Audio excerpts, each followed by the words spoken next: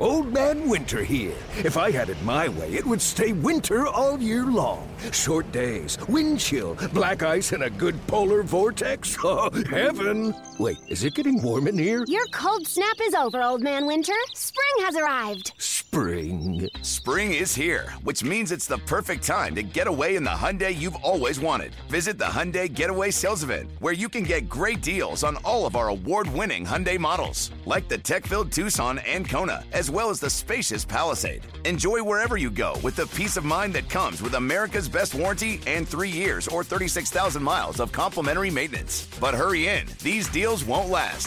Add more joy to your journey at the Hyundai Getaway Sales Event. Now get 0% APR or up to $1,500 bonus cash on the Hyundai Tucson. Now, during the Hyundai Getaway Sales Event.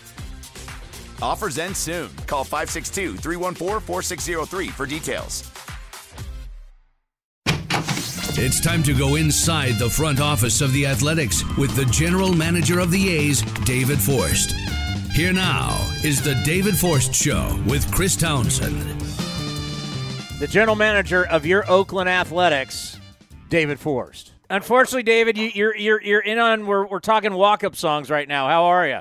I was wondering which conversation I was listening in on. I'm doing fine. How are you, Chris? Line of the year, Lou Trevino. I was asking him about walk-up songs, and he goes, "Yeah, I'm just not a Madonna guy." It's been quite a controversial first 2 months for Mark with that song. I don't know why. I love it. I love that. I mean, it was really Josh Reddick who started with Careless Whisper, where it was like, and Eric Burns with the outfield. I mean, some of these are just, they're classics and they're funny, and the fans love it.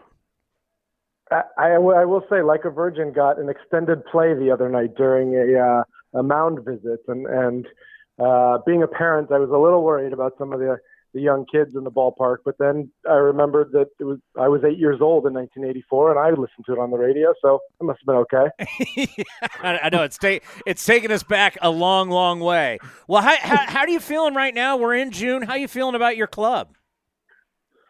Well, you caught me after a rough night, so we kind of go day to day around here. But big picture, we're playing well. We had a good road trip. Took 2 out of 3 in both spots, and starting pitching is keeping us in the game pretty much every night, and that's all you can ask for. Yeah, how hard is that for you? And, I mean, we can go back to Moneyball where Billy Beane can't even watch games and he's got to work out while the game's going on.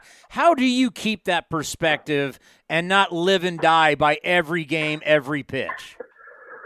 Ooh, it's tough. I mean, look, I've had a lot of years of practice, so I would hope I'm better at it now than I was, 5, 10, 20 years ago. And part of it is you remember how long the season is. And, we got a little out of practice last year because in a 60-game season, it did feel like every night was critical.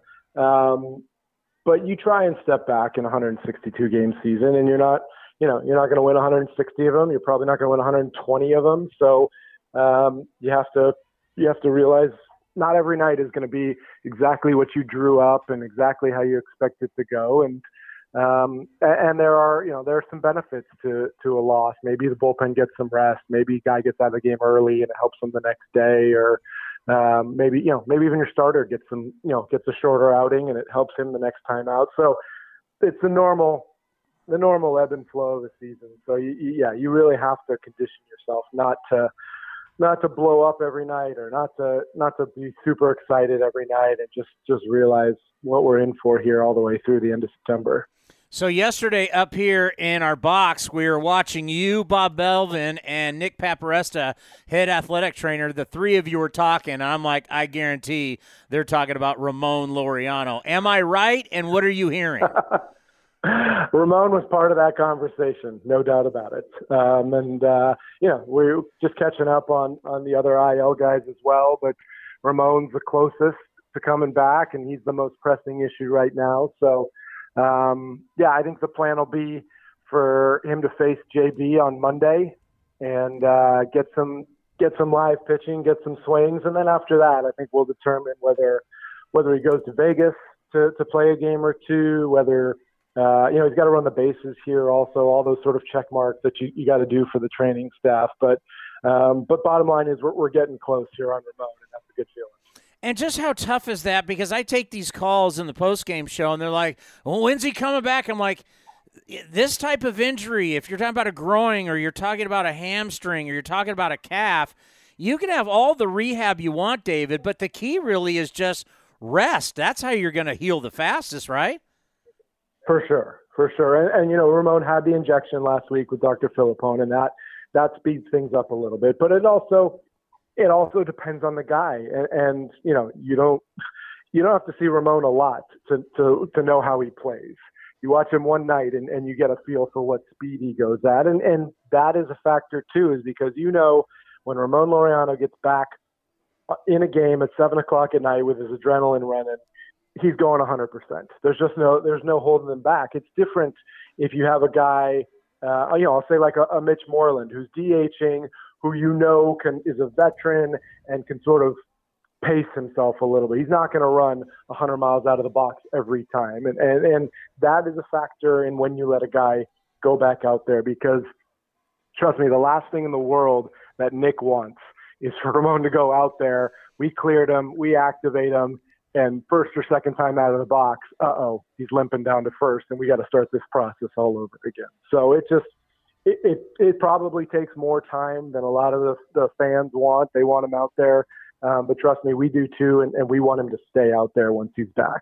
And what you're talking about, we saw with our old friend Josh Donaldson, came back from the calf and booked it down the first base line. Next, he's limping and he's out again. So, yeah, we do not want that at all. David, there are some rules that, let's just say, I don't agree with. I don't know if you saw the Astros and Boston where Carlos Correa goes out to center field and ends up missing the ball, but they call infield fly rule. I know the letter of the law says the call was right, but if there's ever a guy out in center field dropping the ball and you're calling infield fly rule, to me that's just archaic. Did you see that play? Yeah, I did actually see the play, yeah, and I think it was Devers who hit it. And yeah, I mean, look, you've got a subjective interpretation on the book. I think it specifically says in the judgment of the umpire, it's a routine play. Well, as soon as you write that down, you're going to leave yourself open. And I don't know how windy it was or what, but clearly you watch that play. That was not it was not an easy play for any infielder. And yeah, I mean those things happen. Some would argue that's kind of the beauty of the game, that you see something like that, every night maybe you haven't seen before. But yeah, I know what you're saying. That leads me to last night's game and Frankie Montas. I hate the catcher's interference rule. It's too penal. You're putting a guy on first. You're giving a catcher an error. It's like in basketball. You go to Warrior games, like you pass it and the defender kicks it.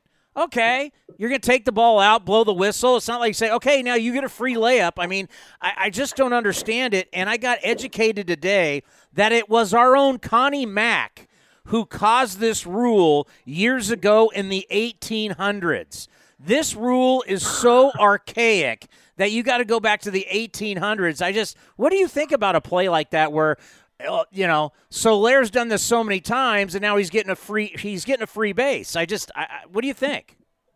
Man, you have never sounded more like a former pitcher, Chris, in breaking down that rule. Man, I don't know. I guess I hadn't given it a whole lot of thought. I didn't realize that it was Connie who did that, put it on the books. It doesn't come up that often. Obviously, the wrinkle last night was that it wasn't called at home plate, and then, it's subject to review, and that kind of bit us. I was a little more focused on, the whole inning as it pertains to Frankie. Gives up the base hit to lead off, and then the pitcher's interference. He gets gets strikeout Perez, and then gets the ground ball, which was admittedly a really tough play, but we've gotten spoiled here watching Matt Chapman make really tough plays. And, in an alternate universe, Frankie's out of that inning a lot earlier and the game ends up different. So that was unfortunate. Yeah, I know. Whenever Matt doesn't make a play like that, you're just kind of shocked because he is so good. But in the month of June, your starters have the best ERA. Just speak to that, what that means, that your pitchers are going deeper now and you're getting much more quality innings. It's everything. It's the reason we are where we are. And like I said a few minutes ago, if you have a starter that keeps you in the game every night, good things are going to happen. You're gonna end up 9 or 10 games over at this point. You're going to end up in first place because it creates such a bigger margin for everyone else. If the offense, isn't going the first time through the lineup, it gives them a chance to get another look at the starter. If you kick a ball early, maybe give up a run, that your guy has the ability to shut it down from there on out, and again, give the hitters time to catch up. So it's been huge. I mean, Emo does such a good job game planning and doing the advance work with these guys, and you see them putting in the work between starts. I saw Cap out there running yesterday. I saw Bassett throwing his side, working on pitches. It's just, our fans only get to see them every 5 days, but it's the other 4 days where the work gets put in, and these guys certainly deserve the success they're having. So when you're looking at a player who's played a lot and has been running around a lot, I think of a guy like Mark Canha, but you need him right now so much with Ramon being out. How do you decide when and when not to give a guy a break who's been out on his feet running around a lot out there? It's a huge part of what Bob looks at every day, and Canha's absolutely the guy. I don't know if it's just coincidence that you mentioned him, but we have this workload report that we put together after every series. Sam Schultz, one of our analysts here, takes the StatCast data, puts together literally the mileage covered by each of our guys, when they're running max effort versus not, and Canha, between his work in the outfield, between being on base more than anybody else in the lineup, he's at the top of that workload sheet every series, and Bob is constantly aware of it and constantly trying to get these guys days off their feet, and part of the DH situation is making that possible. Obviously, Mitch is in there just about every time against right-handers, but when you have a left-handed pitcher and you've got a rotating DH spot, it gets Jed a day off his feet. It gets Canha out of the outfield. When Ramon's active, it gets Ramon a day maybe where he doesn't have to run into a wall or two. So it's a huge part of today's game. I think we're really lucky to have the StatCast data that we have, and we know every second how fast these guys are running, how much ground they cover. They're leaving a trail behind them out there in the outfield that we're able to follow. And it's a big part of the manager's job. Bob's done a great job with it this year, with keeping guys fresh, keeping them healthy, and knowing, when to kind of pull the brakes on some of these guys. I'm so glad you brought that up, because to me that's fascinating. I mean, that is really quality data.